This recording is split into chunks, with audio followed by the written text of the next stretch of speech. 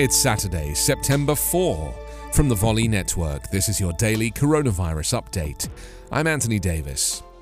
Coronavirus vaccines for healthy children aged between 12 and 15 are not being recommended by the UK's vaccine advisory body, but the country's 4 chief medical officers are to review the matter further before a final decision is made.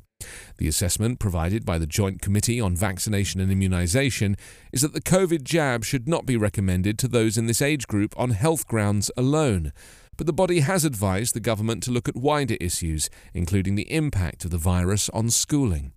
The chief medical officers will convene experts and senior leaders in clinical and public health to consider the issue and will then present their advice to ministers on whether a universal programme of vaccinating healthy 12 to 15-year-olds should be taken forward, the department added.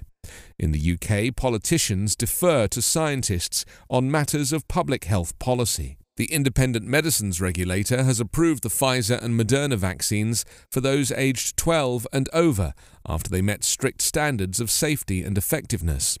The limited rollout to the most at-risk children in this age bracket who have underlying health conditions. But coronavirus presents a very low risk for healthy children, and on Friday the JCVI said it has determined the benefit of vaccinating them is only marginal in terms of their health.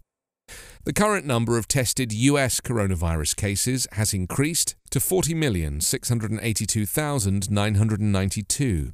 664,771 people have died.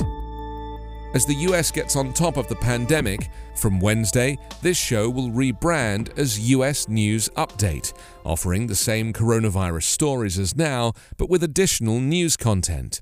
You will automatically be subscribed to the new show when this one stops updating.